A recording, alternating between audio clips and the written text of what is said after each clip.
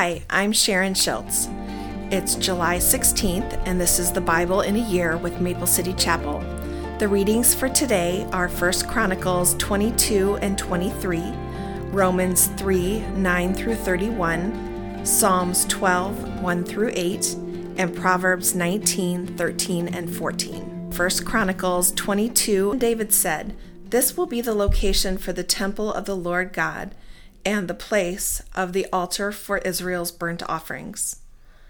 So David gave orders to call together the foreigners living in Israel, and he assigned them the task of preparing finished stone for building the temple of God. David provided large amounts of iron for the nails that would be needed for the doors in the gates and for the clamps, and then gave more bronze than could be weighed. He also provided innumerable cedar logs for the men of Tyre and Sidon that brought vast amounts of cedar to David. David said, "My son Solomon is still young and inexperienced, and since the temple to be built for the Lord must be a magnificent structure, famous and glorious throughout the world, I will begin making preparations for it now." So David collected vast amounts of building materials before his death. Then David sent for his son Solomon and instructed him to build a temple of the Lord for the God of Israel. "My son, I wanted to build a temple to honor the name of the Lord my God," David told him. "But the Lord said to me, 'You have killed many men in battle. You have fought. And since you have shed so much blood in my sight, you will not be the one to build a temple to honor my name. But you will have a son who will be a man of peace. I will give him peace with his enemies in all the surrounding lands. His name will be Solomon, and I will give peace and quiet to Israel during his reign. He is the one who will build a temple to honor my name.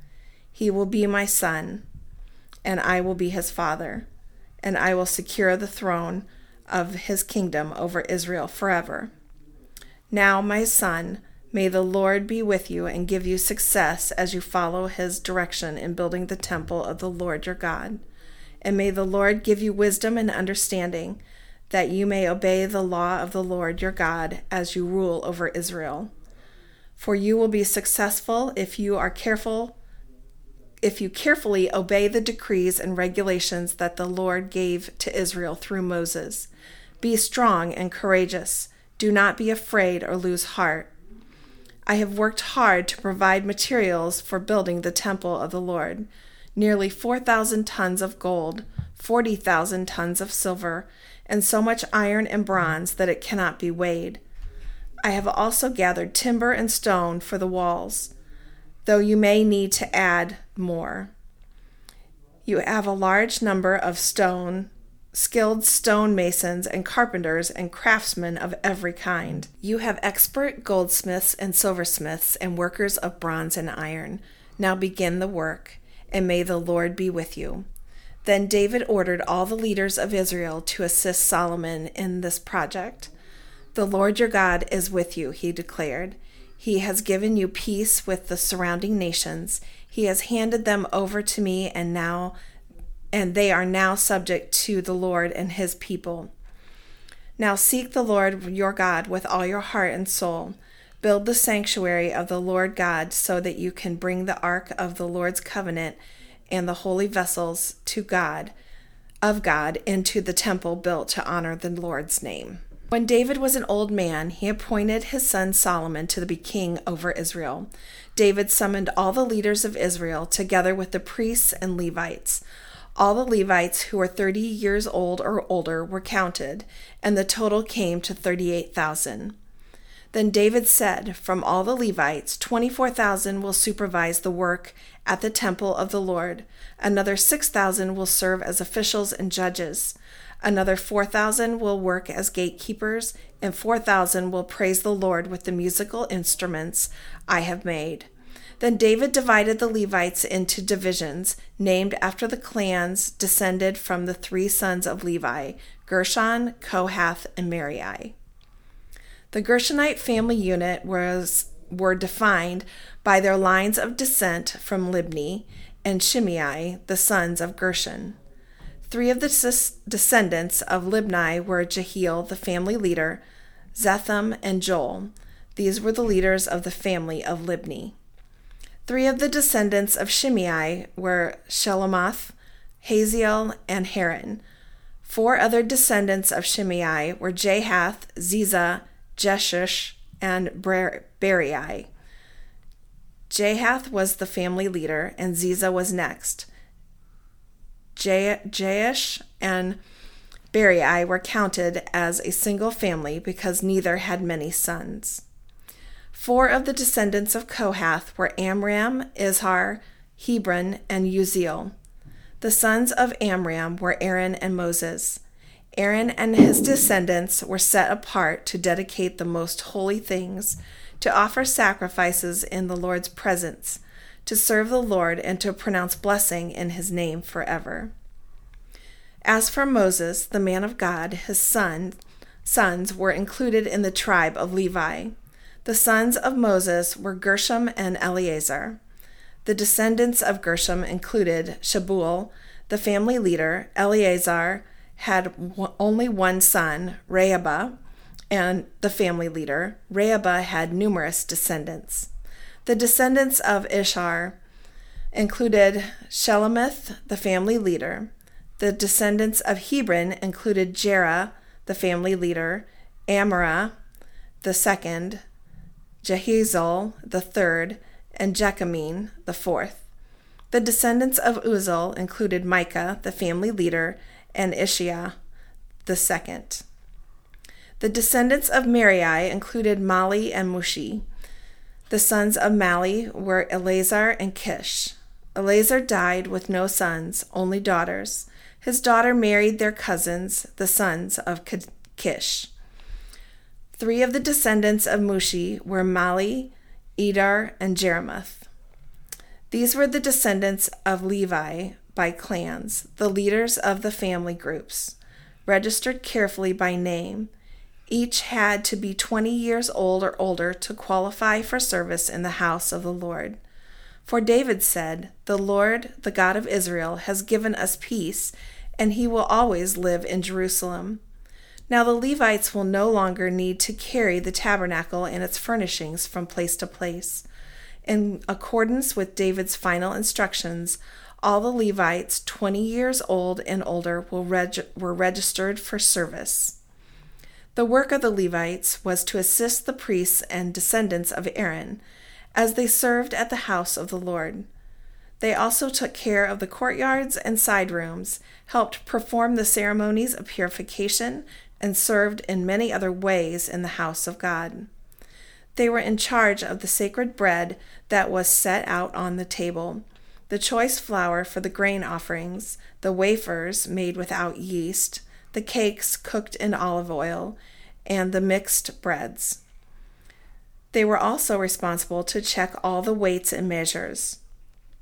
Each morning and evening they stood before the Lord to sing songs of thanks and praise to him. They assisted with the burnt offerings that were presented to the Lord on Sabbath days, at the new moon celebrations, and at the appointed festivals. The required number of Levites served in the Lord's presence at all times, following all the procedures they had been given.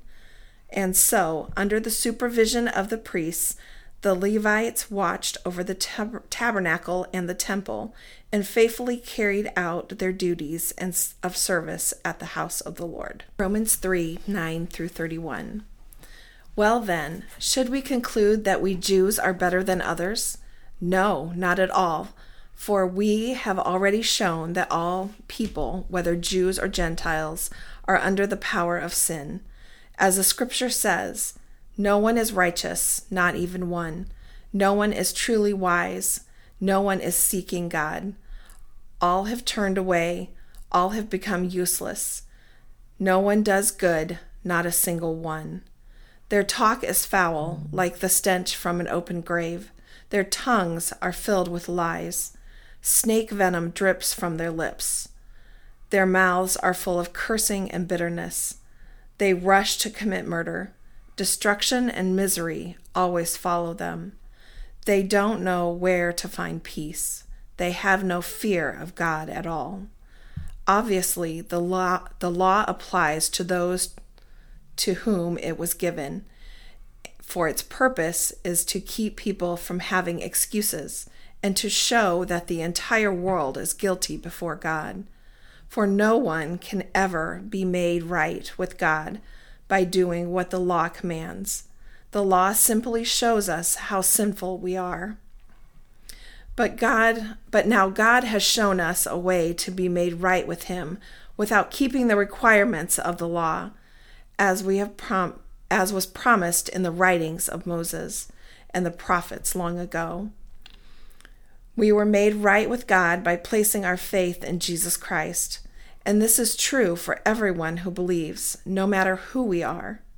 For everyone has sinned. We all fall short of God's glorious standard. Yet God, in his grace, fully makes us right in his sight. He did this through Jesus Christ when he freed us from the penalty of our sins. For God presented Jesus as the sacrifice for sin. People are made right with God when they believe that Jesus sacrificed his life, shedding his blood. This sacrifice shows that God was being fair when he held back and did not punish those who sinned in times past. For he was looking ahead and including them in what he would do in the present time. God did this to demonstrate his righteousness, for he himself is fair and just, and he makes sinners right in his sight when they believe in Jesus. Can we boast then that we have done anything to be accepted by God? No, because our acquittal is not based on obeying the law. It is based on faith. So we are made right with God through faith and not by obeying the law. After all, is God the God of the Jews only? Isn't he also the God of the Gentiles? Of course he is. There is only one God, and he makes people right with himself only by faith, whether they are Jews or Gentiles. Well then, if we emphasize faith, does this mean that we can forget about the law? Of course not. In fact, only when we have faith do we truly fulfill the law. Psalms 12. Help, O Lord, for the godly are fast disappearing. The faithful have vanished from the earth. Neighbors lie to each other, speaking with flattering lips and deceitful hearts. May the Lord cut off their flattering lips and silence their boastful tongues. They say, "We will lie to our heart's content. Our lips are our own. Who can stop us?" The Lord replies, "I have seen violence done to the helpless, and I have heard the groans of the poor. Now I raise up to rescue them, as they have longed for me to do. The Lord's promises are pure, like silver refined in a furnace, purified 7 times over. Therefore, Lord, we know you will protect the oppressed, preserving them forever from this lying generation, even though the wicked strut about and evil is praised throughout the land. Proverbs 19:13 and 14. A foolish child is a calamity to a father. A quarrelsome wife is as annoying as constant dripping. Fathers can give their sons an inheritance of houses and wealth, but only the Lord can give an understanding wife.